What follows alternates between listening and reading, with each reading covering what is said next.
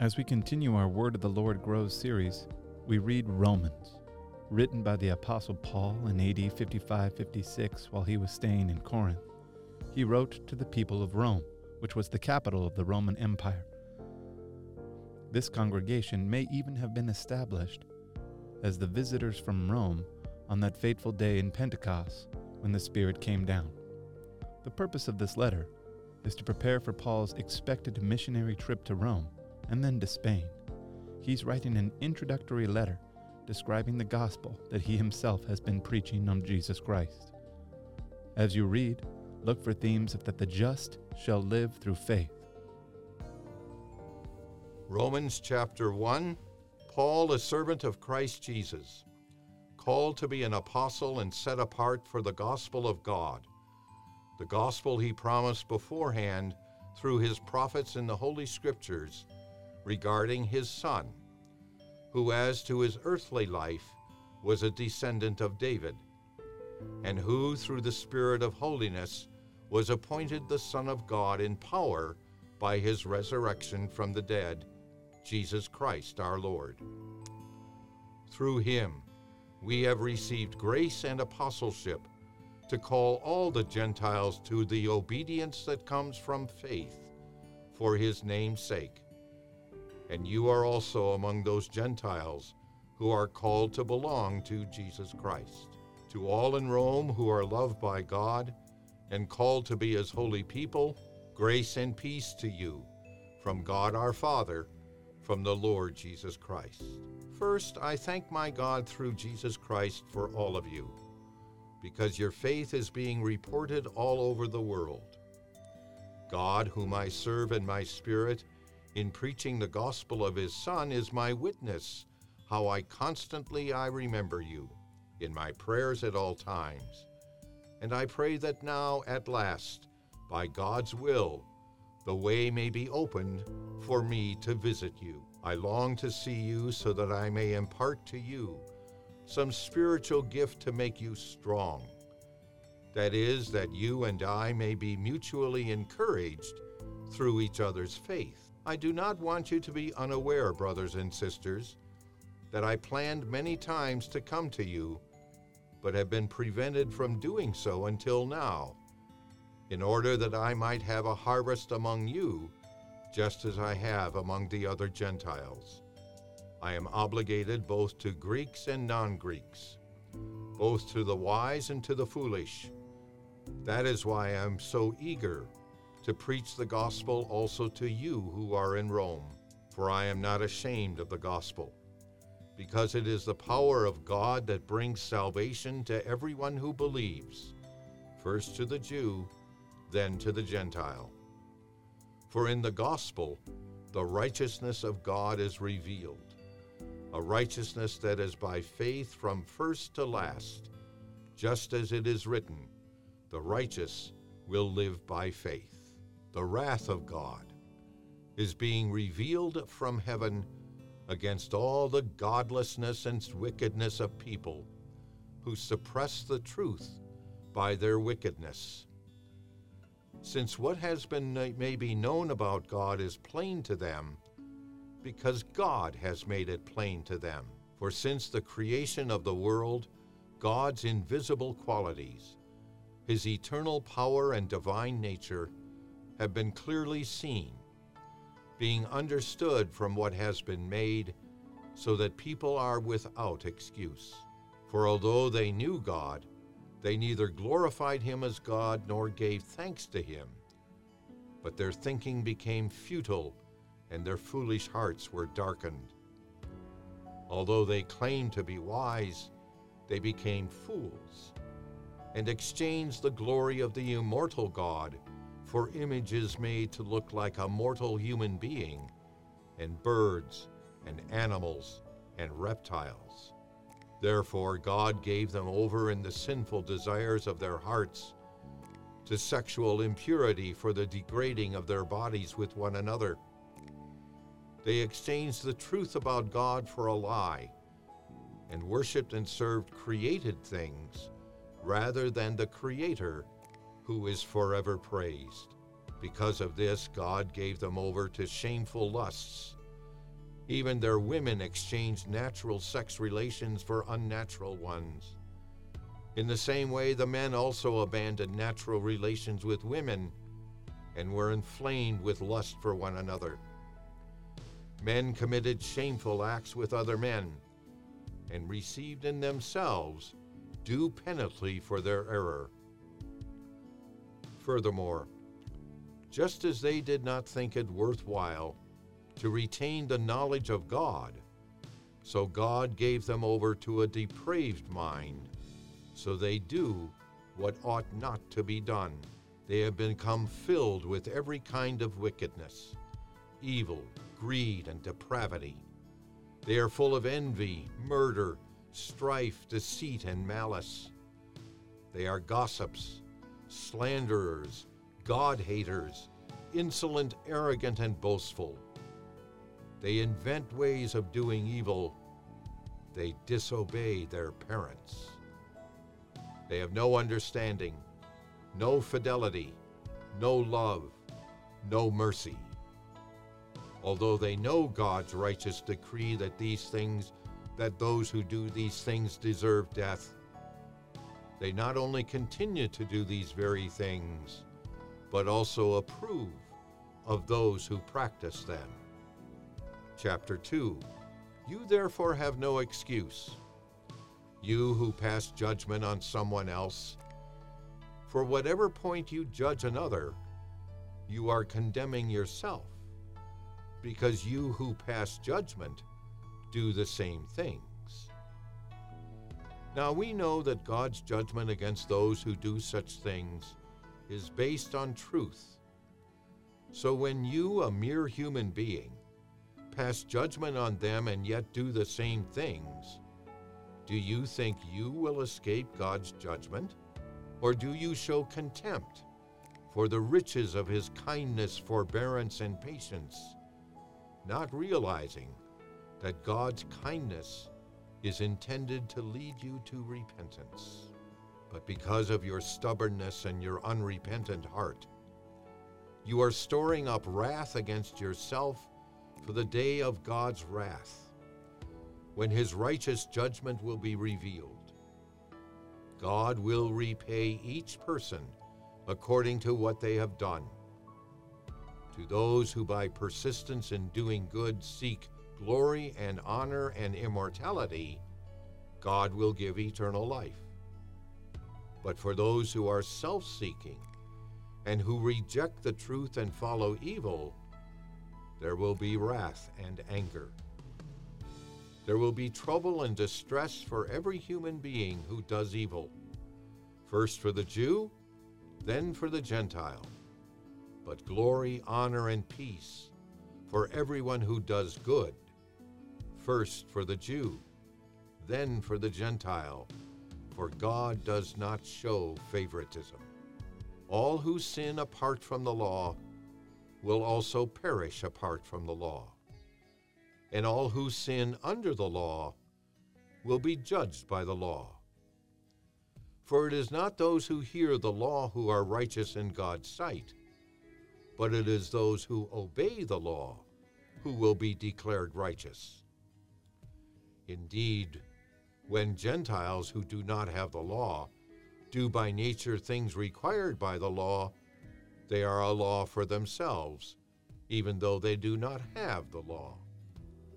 They show that the requirements of the law are written on their hearts, their consciences also bearing witness, and their thoughts sometimes accusing them, and at other times even defending them.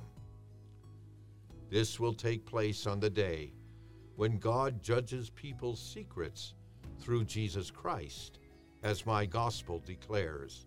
Now, if you call yourself a Jew, if you rely on the law and boast in God, if you know his will and approve of what is superior because you are instructed by the law, if you are convinced that you are a guide for the blind, a light for those who are in the dark, an instructor of the foolish, a teacher of little children, because you have the law in the embodiment of knowledge and truth, you then who teach others, do you not teach Yourself?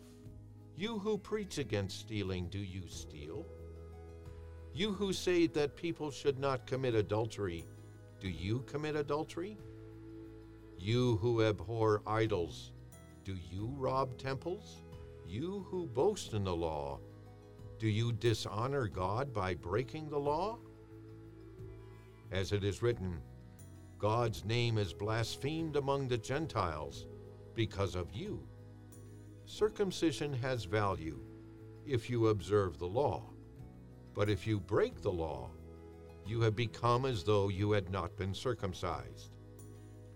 So then, if those who are not circumcised keep the law's requirement, will they not be regarded as though they were circumcised?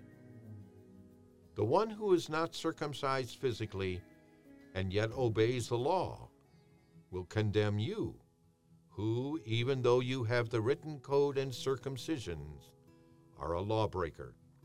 A person is not a Jew who is the one only outwardly, nor is circumcision merely outward and physical. No, a person is a Jew who is one inwardly, and circumcision is circumcision of the heart by the Spirit, not by the written code.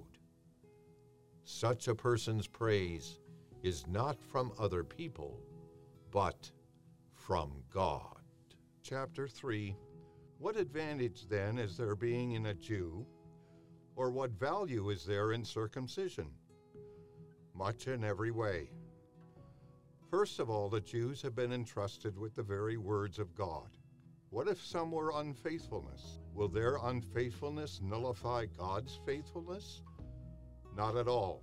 Let God be true, and every human being a liar, as it is written, so that you may be proved right when you speak and prevail when you judge. But if our unrighteousness brings out God's righteousness more clearly, what shall we say? That God is unjust in bringing his wrath on us? I'm using a human argument. Certainly not. If that were so, how could God judge the world? Someone might ask, if my falsehood enhances God's truthfulness and so increases his glory, why am I still condemned as a sinner? Why not say, as some slanderously claim that we say, let us do evil, that good may result? Their condemnation is just. What shall we conclude then? Do we have any advantage? Not at all. For we have already made the charge that Jews and Gentiles alike are all under the power of sin. As it is written, there is no one righteous, not even one. There is no one who understands. There is no one who seeks God. All have turned away. They have together become worthless. There is no one who does good, not even one. Their throats are open graves. Their tongues practice deceit. The poison of viper is on their lips. Their mouths are full of cursing and bitterness. Their feet are swift to shed blood. Ruin and misery mark their ways, and the way of peace they do not know. There is no fear of God before their eyes. Now we know that whatever the law says, it says to those who are under the law, so that every mouth may be silenced, and the whole world held accountable to God. Therefore, no one will be declared righteous in God's sight by the works of the law. Rather, through the law, we become conscious of our sin. But now, apart from the law, the righteousness of God has been made known, to which the law and the prophets testify. This righteousness is given through faith in Jesus Christ to all who believe. There is no difference between Jew and Gentile, for all have sinned and fallen short of the glory of God. All are justified freely by his grace through the redemption that came by Christ Jesus. God presented Christ as a sacrifice of atonement through the shedding of his blood to be received by faith. He did this to demonstrate his righteousness, because in his forbearance He had left the sins committed beforehand unpunished. He did it to demonstrate his righteousness at the present time, so as to be just, and the one who justifies those who have faith in Jesus. What then is boasting? It is excluded. Because of what law? The law that requires works? No, because of the law that requires faith. For we maintain that a person is justified by faith apart from the works of the law. Or is God the God of Jews only? Is he not of the Gentiles too? Yes, of the Gentiles too, since there is only one God, who will justify the circumcised by faith and the uncircumcised through that same faith. Do we then nullify the law by this faith? Not at all. Rather, we uphold the law. Chapter 4. What then shall we say that Abraham, our forefather according to the flesh, discovered in this matter? If in fact Abraham was justified by works, he had something to boast about, but not before God. What does Scripture say? Abraham believed God, and it was credited to him as righteousness. Now to the one who works, wages are not credited as a gift, but as an obligation. However, to the one who does not work, but trusts God, who justifies the ungodly, their faith is credited as righteousness. David says the same thing when he speaks of the blessedness of the one to whom God credits righteousness apart from works. Blessed are those whose transgressions are forgiven, whose sins are covered. Blessed is the one whose sin in the Lord will never count against them. Is this blessedness only for the circumcised, or also for the uncircumcised? We have been saying that Abraham's faith was credited to him as righteousness. Under what circumstances was it credited? Was it after he was circumcised, or before? It was not after, but before. And he received circumcision as a sign, a seal of the righteousness that he had by faith, while he was still uncircumcised. So then he is the father of all who believe, but have not been circumcised, in order that righteousness might be credited to them.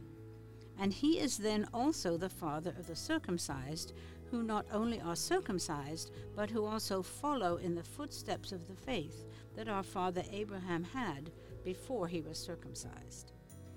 It was not through the law that Abraham and his offspring received the promise that he would be heir of the world, but through the righteousness that comes by faith. For if those who depend on the law are heirs, faith means nothing, and the promise is worthless, because the law brings wrath. And where there is no law, there is no transgression. Therefore the promise comes by faith, so that it may be by grace and may be guaranteed to all Abraham's offspring, not only to those who are of the law, but also to those who have the faith of Abraham. He is the father of us all. As it is written, I have made you a father of many nations. He is our father in the sight of God in whom he believed, the God who gives life to the dead and calls into being things that were not. Against all hope, Abraham in hope believed, and so became the father of many nations, just as it had been said to him, so shall your offspring be. Without weakening in his faith, he faced the fact that his body was as good as dead, since he was about 100 years old, and that Sarah's womb was also dead. Yet he did not waver through unbelief regarding the promise of God, but was strengthened in his faith, and gave glory to God, being fully persuaded that God had power to do what he had promised. This is why it was credited to him as righteousness. The words, "it was credited to him," were written not for him alone, but also for us, to whom God will credit righteousness, for us who believe in him who raised Jesus our Lord from the dead. He was delivered over to death for our sins and was raised to life for our justification. Chapter 5. Therefore, since we have been justified through faith, we have peace with God through our Lord Jesus Christ, through whom we have gained access by faith into this grace in which we now stand. And we boast in the hope of the glory of God. Not only so, but we also glory in our sufferings, because we know that suffering produces perseverance, perseverance character, and character hope. And hope does not put us to shame, because God's love has been poured out into our hearts through the Holy Spirit, who has been given to us. You see, at just the right time, while we were still powerless, Christ died for the ungodly. Very rarely will anyone die for a righteous person, though for a good person someone might possibly dare to die. But God demonstrates his own love for us in this: while we were still sinners, Christ died for us. Since we have now been justified by his blood, how much more shall we be saved from God's wrath through him? For if while we were God's enemies we were reconciled to him through the death of his Son, how much more, having been reconciled, shall we be saved through his life? Not only is this so, but we also boast in God through our Lord Jesus Christ, through whom we have now received reconciliation. Therefore, just as sin entered the world through one man, and death through sin, and in this way death came to all people because all sinned. To be sure, sin was in the world before the law was given, but sin is not charged against anyone's account where there is no law. Nevertheless, death reigned from the time of Adam to the time of Moses, even over those who did not sin by breaking a command, as did Adam, who is a pattern of the one to come. But the gift is not like the trespass. For if the many died by the trespass of one man, how much more did God's grace and the gift that came by the grace of the one man, Jesus Christ, overflow to the many? Nor can the gift of God be compared with the result of one man's sin. The judgment followed one sin and brought condemnation, but the gift followed many trespasses and brought justification. For if by the trespass of the one man death reigned through that one man, how much more will those who receive God's abundant provision of grace and of the gift of righteousness reign in life through the one man, Jesus Christ? Consequently, just as one trespass resulted in condemnation for all people, so also one righteous act resulted in justification and life for all people. For just as through the disobedience of the one man the many were made sinners, so also through the obedience of the one man, the many will be made righteous. The law was brought in so that the trespass might increase, but where sin increased, grace increased all the more. So that just as sin reigned in death, so also grace might reign through righteousness, to bring eternal life through Jesus Christ our Lord. Chapter 6. What shall we say then? Shall we go on sinning so that grace may increase? By no means. We are those who have died to sin. How can we live in it any longer? Or don't you know that all of us who were baptized into Christ Jesus were baptized into his death? We were therefore buried with him through baptism into death, in order that, just as Christ was raised from the dead through the glory of the Father, we too may live a new life. For if we have been united with him in a death like his, we will certainly also be united with him in a resurrection like his. For we know that our old self was crucified with him, so that the body ruled by sin might be done away with, that we should no longer be slaves to sin, because anyone who has died has been set free from sin. Now if we died with Christ, we believe that we also will live with him. For we know that since Christ was raised from the dead, he cannot die again. Death no longer has mastery over him. The death he died to sin once for all. But the life he lives to God. In the same way, count yourselves dead to sin, but alive to God in Christ Jesus. Therefore do not let sin reign in your mortal body, so that you obey its evil desires. Do not offer any part of yourself to sin, as an instrument of wickedness, but rather offer yourselves to God as those who have been brought from death to life, and offer every part of yourself to him as an instrument of righteousness. For sin shall no longer be your master, because you are not under the law, but under grace. What then? Shall we sin because we're not under the law, but under grace? By no means. Don't you know that when you offer yourselves to someone as obedient slaves, you are slaves of the one you obey, whether you are slaves to sin, which leads to death, or to obedience, which leads to righteousness? But thanks be to God that though you used to be slaves to sin, you have come to obey from your heart the pattern of teaching that has now claimed your allegiance. You have been set free from sin and have become slaves to righteousness. I am using an example from everyday life because of your human limitations.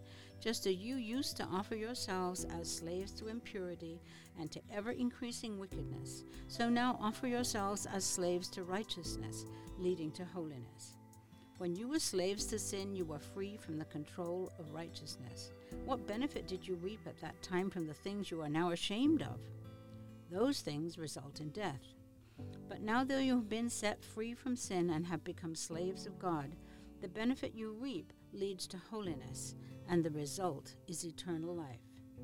For the wages of sin is death, but the gift of God is eternal life in Christ Jesus our Lord. Chapter 7. Do you not know, brothers and sisters, for I am speaking to those who know the law, that the law has authority over someone only as long as that person lives? For example, by law, a married woman is bound to her husband as long as he is alive. But if her husband dies, she is released from the law that binds her to him. So then, if she has sexual relations with another man while her husband is still alive, she is called an adulteress. But if her husband dies, she is released from that law and is not an adulteress if she marries another man. So, my brothers and sisters, you also died to the law through the body of Christ, that you might belong to another, to him who is raised from the dead, in order that we might bear fruit for God. For when we were in the realm of the flesh, the sinful passions aroused by the law were at work in us, so that we bore fruit for death. But now, by dying to what once bound us, we have been released from the law, so that we serve in the new way of the Spirit, and not in the old way of the written code. What shall we say then? Is the law sinful? Certainly not. Nevertheless, I would not have known what sin was had it not been for the law. For I would not have known what coveting really was if the law had not said, "You shall not covet." But sin, seizing the opportunity afforded by the commandment, produced in me every kind of coveting. For apart from the law, sin was dead. Once I was alive apart from the law, but when the commandment came, sin sprang to life and I died. I found that the very commandment that was intended to bring life actually brought death. For sin, seizing the opportunity afforded by the commandment, deceived me, and through the commandment put me to death. So then, the law is holy, and the commandment is holy, righteous, and good. Did that which is good then become death to me? By no means. Nevertheless, in order that sin might be recognized as sin, it used what is good to bring about my death, so that through the commandment, sin might become utterly sinful. We know that the law is spiritual, but I am unspiritual, sold as a slave to sin. I do not understand what I do. For what I want to do, I do not do, but what I hate, I do. And if I do what I do not want to do, I agree that the law is good. As it is no longer I myself who do it, but it is sin living in me. For I know that good itself does not dwell in me, that is, in my sinful nature. For I have the desire to do what is good, but I cannot carry it out. For I do not do the good I want to do, but the evil I do not want to do, this I keep on doing. Now, if I do what I do not want to do, it is no longer I who do it, but it is the sin living in me that does it. So I find this law at work. Although I want to do good, evil is right there with me. For in my inner being, I delight in God's law, but I see another law at work in me, waging war against the law of my mind and making me a prisoner of the law of sin at work within me. What a wretched man I am!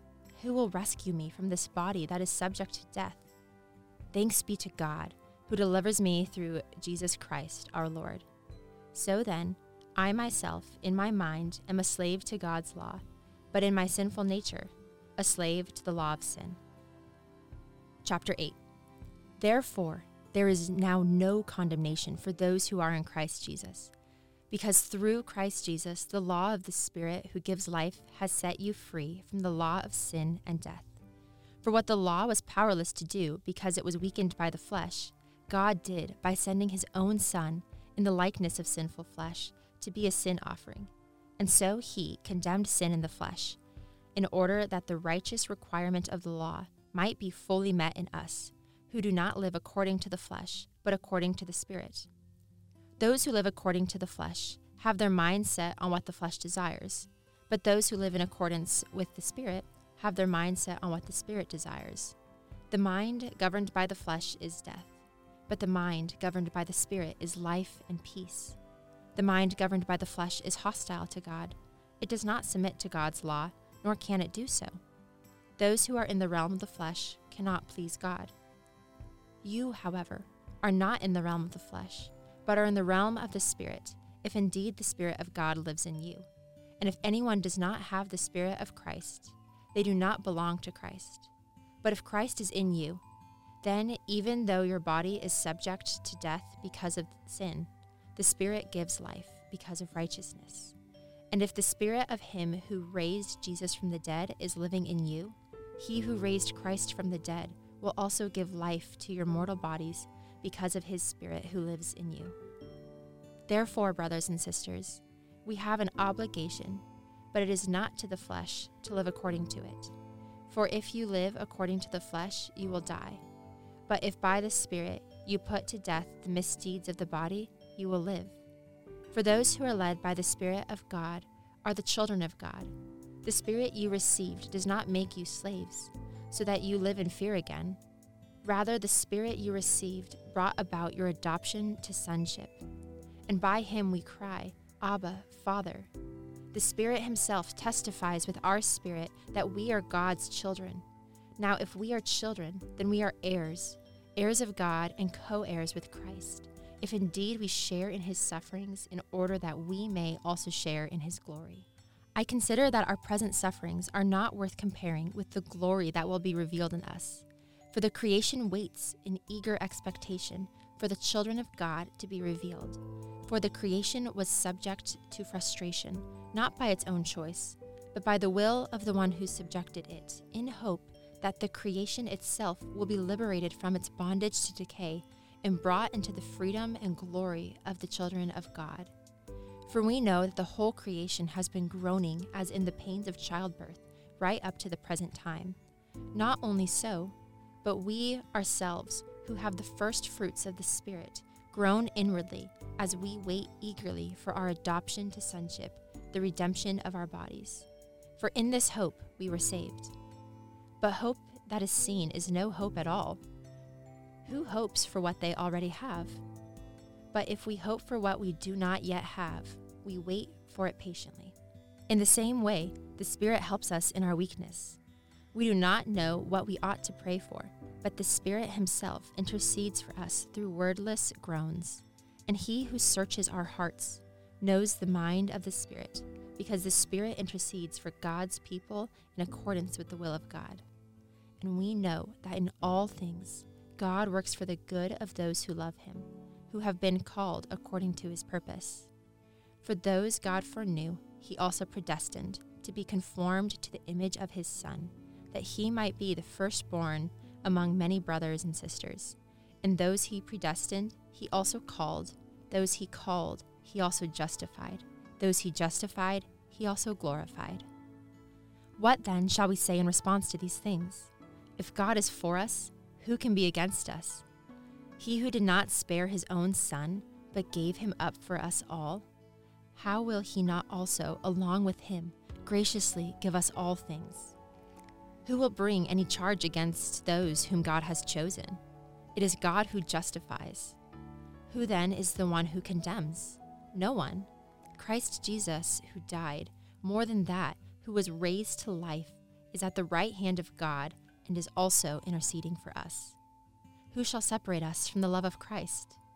Shall trouble, or hardship, or persecution, or famine, or nakedness, or danger, or sword? As it is written, for your sake We face death all day long.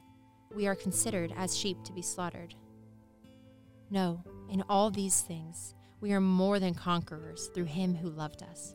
For I am convinced that neither death nor life, neither angels nor demons, neither the present nor the future, nor any powers, neither height nor depth, nor anything else in all creation will be able to separate us from the love of God that is in Christ Jesus our Lord.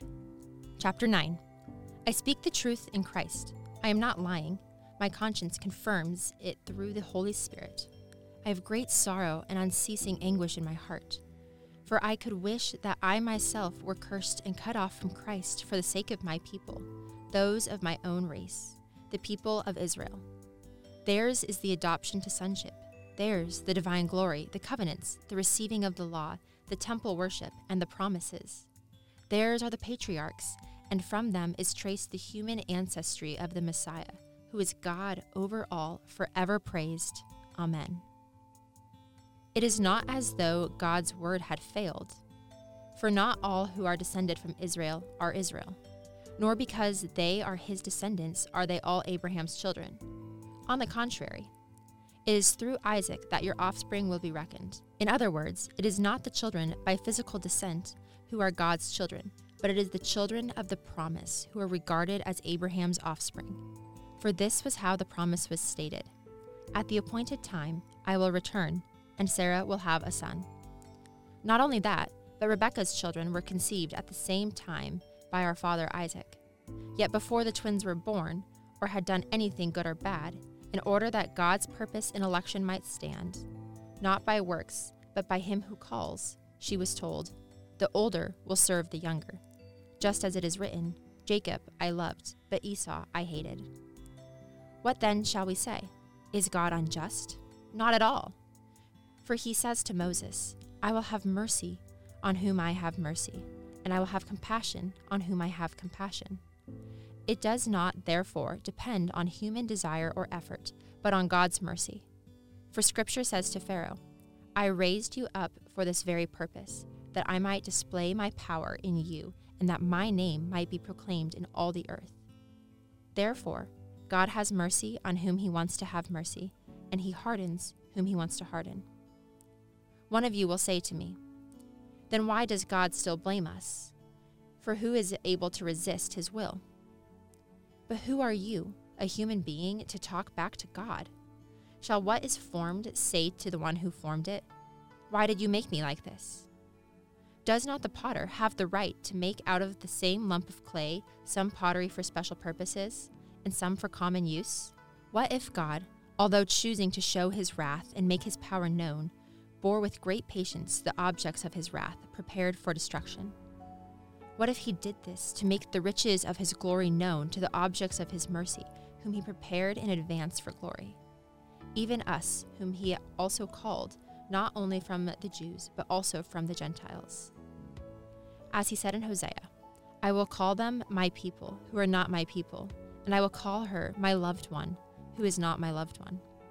And in the very place where it was said to them, you are not my people, there they will be called children of the living God.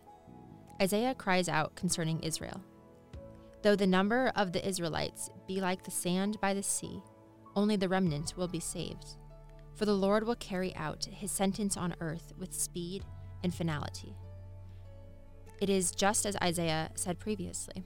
Unless the Lord Almighty had left us descendants, we would have become like Sodom, and we would have been like Gomorrah. What then shall we say?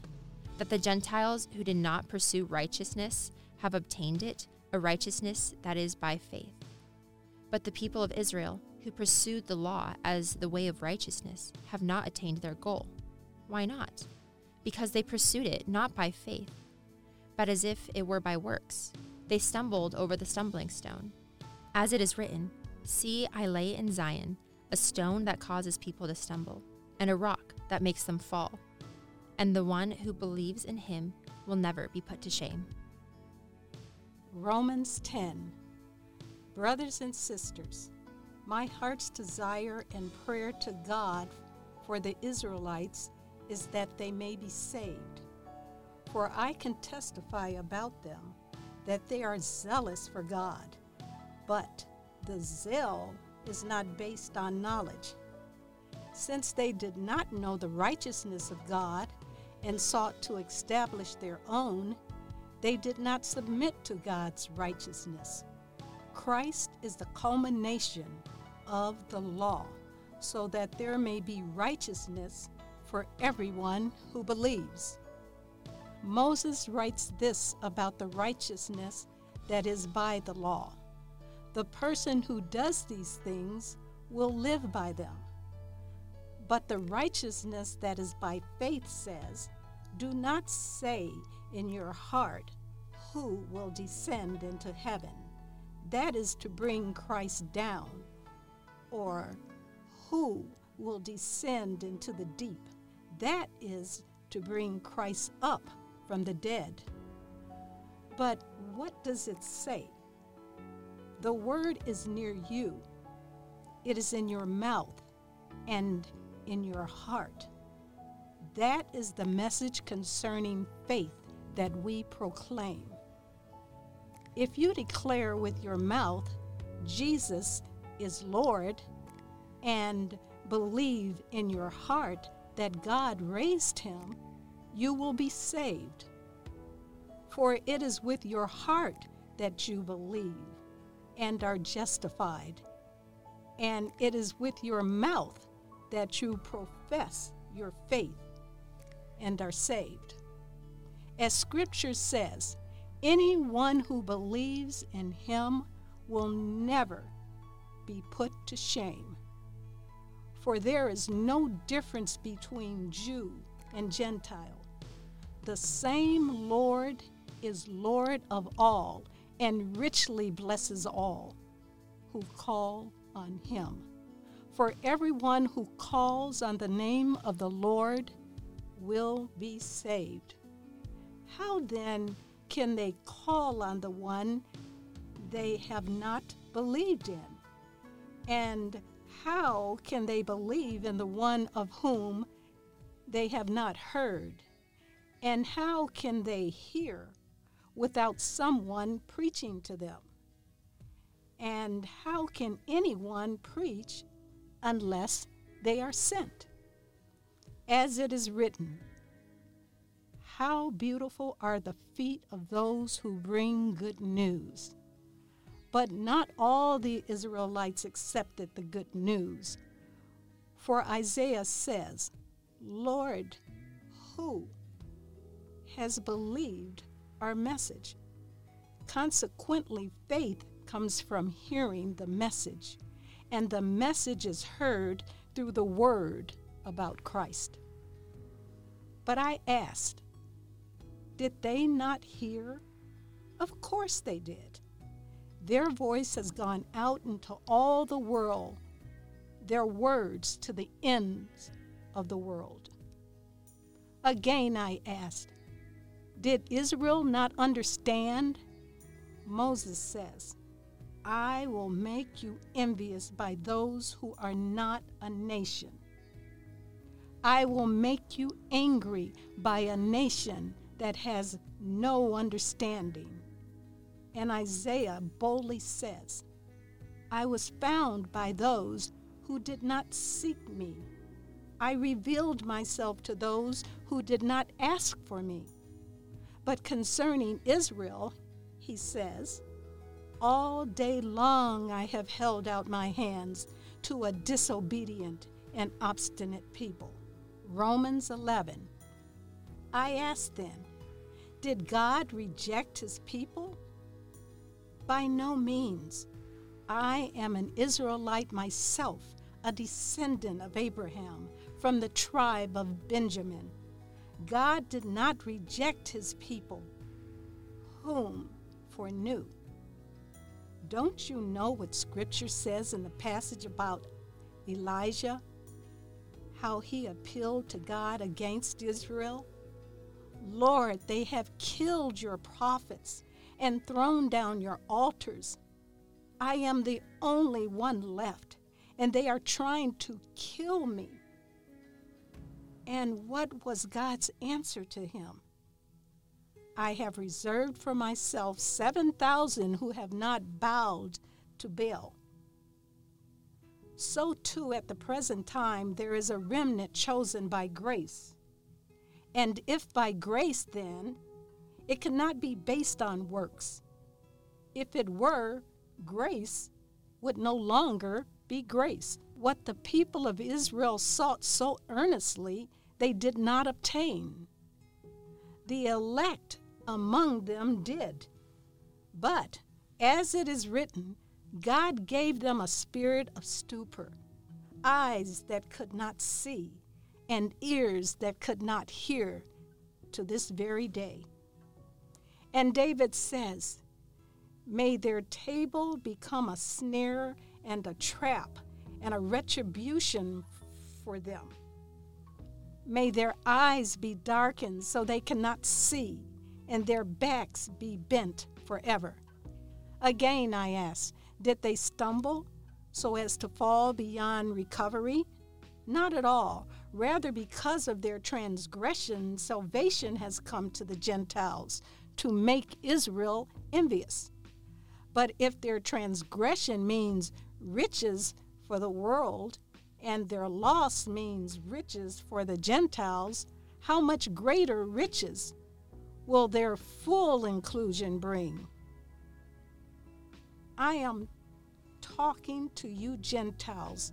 Inasmuch as I am apostle to the Gentiles, I take pride in my ministry, in the hope that I may somehow arouse my people to envy and save some of them. For if their rejection brought reconciliation to the world, what will their acceptance be? Life from the dead? If the part of the dough offered as first fruit is holy, then the whole batch is holy. If the root is holy, so are the branches. If some of the branches have been broken off, and you, though as a wild shoot, have been grafted in among the others, and now share in the nourishing sap from the olive root, do not consider yourself to be superior to those other branches. If you do consider this, you do not support the root, but the root supports you. You will say then, branches were broken off so that I could be grafted in. Granted. But they were broken off because of unbelief, and you stand by faith. Do not be arrogant, but tremble. For if God did not spare the natural branches, he will not spare you either. Consider therefore the kindness and the sternness of God, sternness of those who fail, but kindness to you. Otherwise, you also will be cut off. And if they do not perish in unbelief, they will be grafted in, for God is able to graft them in again. After all, if you were cut off of an olive tree that is wild by nature, and contrary to nature were grafted into a cultivated olive tree, how much more readily will these, the natural branches, be grafted into their own olive tree? I do not want you to be ignorant of this mystery, brothers and sisters, so that you may not be conceited. Israel has experienced a hardening in part until the full number of the Gentiles has come in. And in this way, all Israel will be saved. As it is written, the deliverer will come from Zion. He will turn godliness away from Jacob. And this is my covenant with them when I take away their sins. As far as the gospel is concerned, there are enemies for your sake. But as far as election is concerned, they are loved on account of the patriarchs. For God's gift and his call are irrevocable. Just as you were at one time disobedient to God, have now received mercy as a result of their disobedience. So they too have now become disobedient in order that they too may now receive mercy as a result of God's mercy to you. For God has bound everyone over to disobedience, so that he may have mercy on them all. Oh, the depth of the riches of the wisdom and the knowledge of God! How unsearchable his judgments and his paths beyond tracing out! Who has known the mind of the Lord, or who has been his counselor? Who has ever given to God that God should repay them? For from him, and through him, and for him are all things. To him be the glory forever. Chapter 12. Therefore I urge you, brothers and sisters, in view of God's mercy, to offer your bodies as a living sacrifice, holy and pleasing to God. This is your true and proper worship. Do not conform to the pattern of this world, but be transformed by the renewing of your mind. Then you will be able to test and approve what God's will is, his good, pleasing, and perfect will. For by the grace given me, I say to every one of you, do not think of yourself more highly than you ought, but rather think of yourself with sober judgment, in accordance with the faith God has distributed to each of you. For just as each of us has one body with many members, and these members do not all have the same function, so in Christ we, though many, form one body, and each member belongs to all the others. We have different gifts, according to the grace given to each of us. If your gift is prophesying, then prophesy in accordance with your faith. If it is serving, then serve. If it is teaching, then teach. If it is to encourage, then give encouragement. If it is giving, then give generously. If it is to lead, do it diligently. If it is to show mercy, do it cheerfully. Love must be sincere. Hate what is evil, cling to what is good. Be devoted to one another in love. Honor one another above yourselves. Never be lacking in zeal, but keep your spiritual fervor serving the Lord.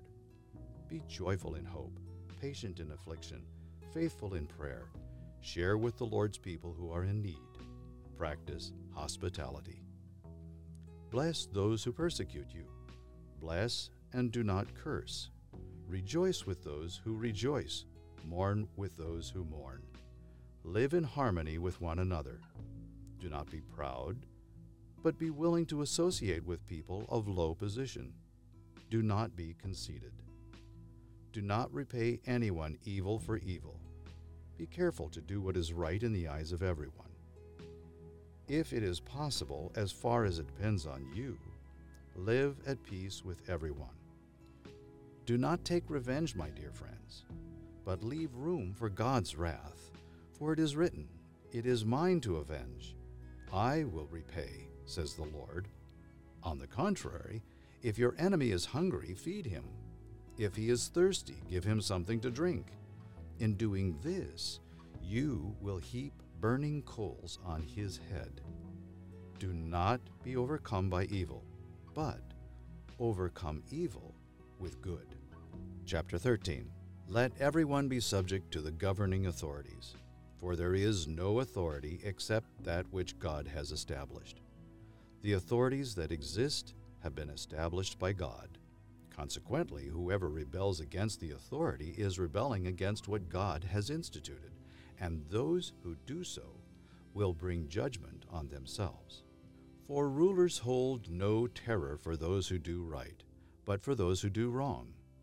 Do you want to be free from fear of the one in authority? Then do what is right, and you will be commended. For the one in authority is God's servant for your good. But if you do wrong, be afraid, For rulers do not bear the sword for no reason.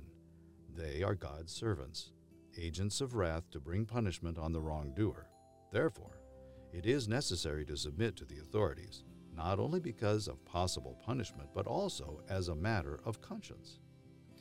This is also why you pay taxes, for the authorities are God's servants who give their full time to governing. Give to everyone what you owe them. If you owe taxes, pay taxes. If revenue, then revenue. If respect, then respect. If honor, then honor. Let no debt remain outstanding except the continuing debt to love one another. For whoever loves others has fulfilled the law. The commandments, you shall not commit adultery, you shall not murder, you shall not steal, you shall not covet, and whatever other command there may be, are summed up in this one command. Love your neighbor as yourself. Love does no harm to a neighbor. Therefore, love is the fulfillment of the law. And do this, understanding the present time, the hour has already come for you to wake up from your slumber, because our salvation is nearer now than when we first believed. The night is nearly over. The day is almost here. Let us behave decently as in the daytime, not in carousing and drunkenness, not in sexual immorality and debauchery, not in dissension and jealousy. Rather, clothe yourselves with the Lord Jesus Christ, and do not think about how to gratify the desires of the flesh. Chapter 14. Accept the one whose faith is weak, without quarreling over disputable matters. One person's faith allows them to eat anything, but another, whose faith is weak, eats only vegetables. The one who eats everything must not treat with contempt the one who does not. And the one who does not eat everything must not judge the one who does. For God has accepted them. Who are you to judge someone else's servant? To their own masters, servants stand or fall, and they will stand, for the Lord is able to make them stand. One person considers one day more sacred than another. Another considers every day alike. Each of them should be fully convinced in their own mind. Whoever regards one day as special does so to the Lord. Whoever eats meat does so to the Lord, for they give thanks to God. And whoever abstains does so to the Lord and gives thanks to God. For none of us lives for ourselves alone, and none of us dies for ourselves alone. If we live for the Lord, and if we die for the Lord. So whether we live or die, we belong to the Lord. For this very reason, Christ died and returned to life, so that he might be the Lord of both the dead and the living. You then, why do you judge your brother or sister? Or why do you treat them with contempt? For we will all stand before God's judgment seat. It is written, "As surely as I live, says the Lord, every knee will bow before me, every tongue will acknowledge God." So then, each of us will give an account of ourselves to God. Therefore, let us stop passing judgment on one another. Instead, make up your mind not to put any stumbling block or obstacle in the way of a brother or sister. I am convinced, being fully persuaded in the Lord Jesus, that nothing is unclean in itself. But if anyone regards something as unclean, then for that person it is unclean. If your brother or sister is distressed because of what you eat, you are no longer acting in love. Do not, by your eating, destroy someone for whom Christ died. Therefore, do not let what you know is good be spoken of as evil. For the kingdom of God is not a matter of eating and drinking, but of righteousness, peace, and joy in the Holy Spirit. Because anyone who serves Christ in this way is pleasing to God and receives human approval. Let us therefore make every effort to do what leads to peace and to mutual edification. Do not destroy the work of God for the sake of food. All food is clean, but it is wrong for a person to eat anything that causes someone else to stumble. It is better not to eat meat, or drink wine, or do anything else that will cause your brother or sister to fall. So whatever you believe about these things, keep between yourself and God. Blessed is the one who does not condemn himself by what he approves. But whoever has doubts is condemned if they eat, because their eating is not from faith. And everything that does not come from faith is sin. Chapter 15. We who are strong ought to bear with the failings of the weak and not to please ourselves. Each of us should please our neighbors for their good, to build them up. For even Christ did not please himself, but, as it is written, the insults of those who insult you have fallen on me. For everything that was written in the past was written to teach us, so that through the endurance taught in the Scriptures and the encouragement they provide, we might have hope. May the God who gives endurance and encouragement give you the same attitude of mind toward each other that Christ Jesus had, so that with one mind and one voice you may glorify the God and Father of our Lord Jesus Christ. Accept one another then, just as Christ accepted you, in order to bring praise to God. For I tell you that Christ has become a servant of the Jews on behalf of God's truth, so that the promises made to the patriarchs might be confirmed, and moreover, that the Gentiles might glorify God for his mercy. As it is written, therefore I will praise you among the Gentiles. I will sing the praises of your name. Again it says, rejoice, you Gentiles, with his people. And again, praise the Lord, all you Gentiles, let the people extol him. And again, Isaiah says, the root of Jesse will spring up, one who will arise to rule over the nations. In him, then Gentiles will hope. May the God of hope fill you with joy and peace as you trust in him, so that you may overflow with the hope by the power of the Holy Spirit. I myself am convinced, my brothers and sisters, that you yourselves are full of goodness, filled with knowledge, and competent to instruct one another. Yet I have written you quite boldly on some points to remind you of them again, because of the grace God gave me to be a minister of Jesus Christ to the Gentiles. He gave me the priestly duty of proclaiming the gospel of God, so that the Gentiles might become an offering acceptable to God, sanctified by the Holy Spirit. Therefore, I glory in Christ Jesus in my service to God. I will not venture to speak of anything except what Christ has accomplished through me in leading the Gentiles to obey God, by what I have said and done, by the power of signs and wonders, through the power of the Spirit of God. So from Jerusalem all the way around to Illyricum, I have fully proclaimed the gospel of Christ. It has always been my ambition to preach the gospel where Christ was not known, so that I would be building on someone else's foundation. Rather, as it is written, those who were not told about him will see, and those who have not heard will understand. This is why I have often been hindered from coming to you. But now that there is no more place for me to work in these regions, and since I have been longing for many years to visit you, I plan to do so when I go to Spain. I hope to see you while passing through, and to have you assist me on my journey there after I have enjoyed your company for a while. Now, however, I am on my way to Jerusalem in the service of the Lord's people there. For Macedonia and Achaia were pleased to make a contribution for the poor among the Lord's people in Jerusalem. They were pleased to do it, and indeed they owe it to them, for the Gentiles have shared in the Jews' spiritual blessings. They owe it to the Jews to share with them the material blessings. So after I have completed this task and have made sure that they have received this contribution, I will go to Spain and visit you on the way. I know that when I come to you, I will come in the full measure of the blessing of Christ. I urge you, brothers and sisters, by Lord Jesus Christ and by the love of the Spirit, to join me in my struggle for praying to God for me.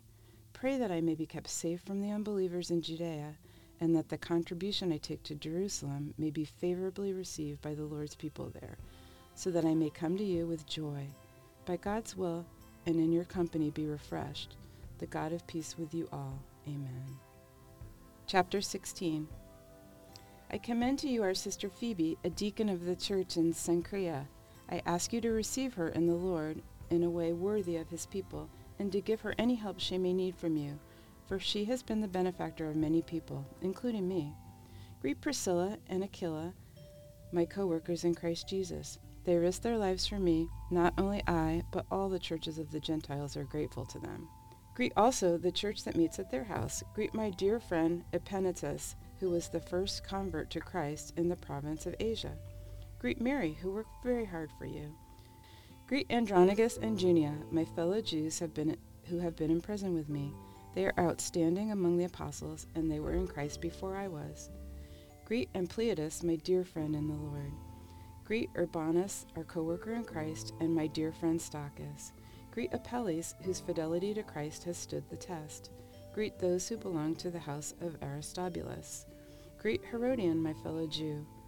Greet in the household of Narcissus, who are in the Lord. Greet Tryphena and Tryphosa, those women who work hard in the Lord. Greet my dear friend Persis, another woman who has worked very hard in the Lord.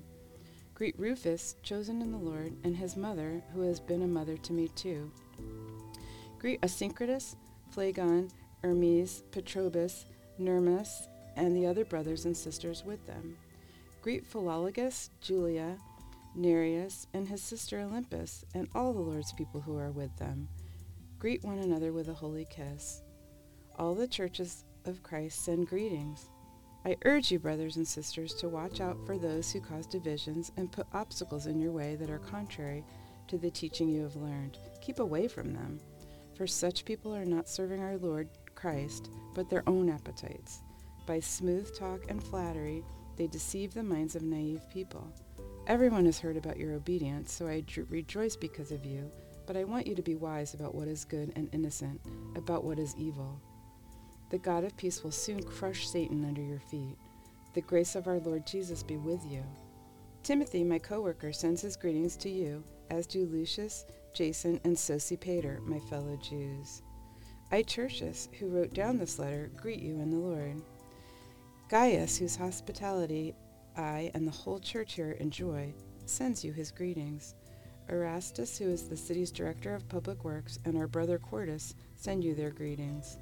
Now to him who is able to establish you in accordance with my gospel, the message I proclaim about Jesus Christ, in keeping with the revelation of the mystery hidden for long ages past, but now revealed and made known through the prophetic writings by the command of the eternal God, so that all Gentiles might come to obedience that comes from faith. To the only wise God be glory forever through Jesus Christ. Amen.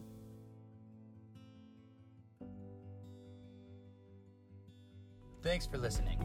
We encourage you to subscribe or follow this podcast so that you'll be notified of upcoming episodes. And please consider giving us a 5-star review.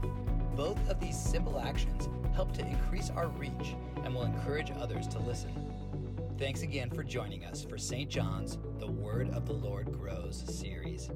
If you'd like to partner with us by offering a gift, or if you'd just like to learn more and stay connected, please visit stjohnsorange.org.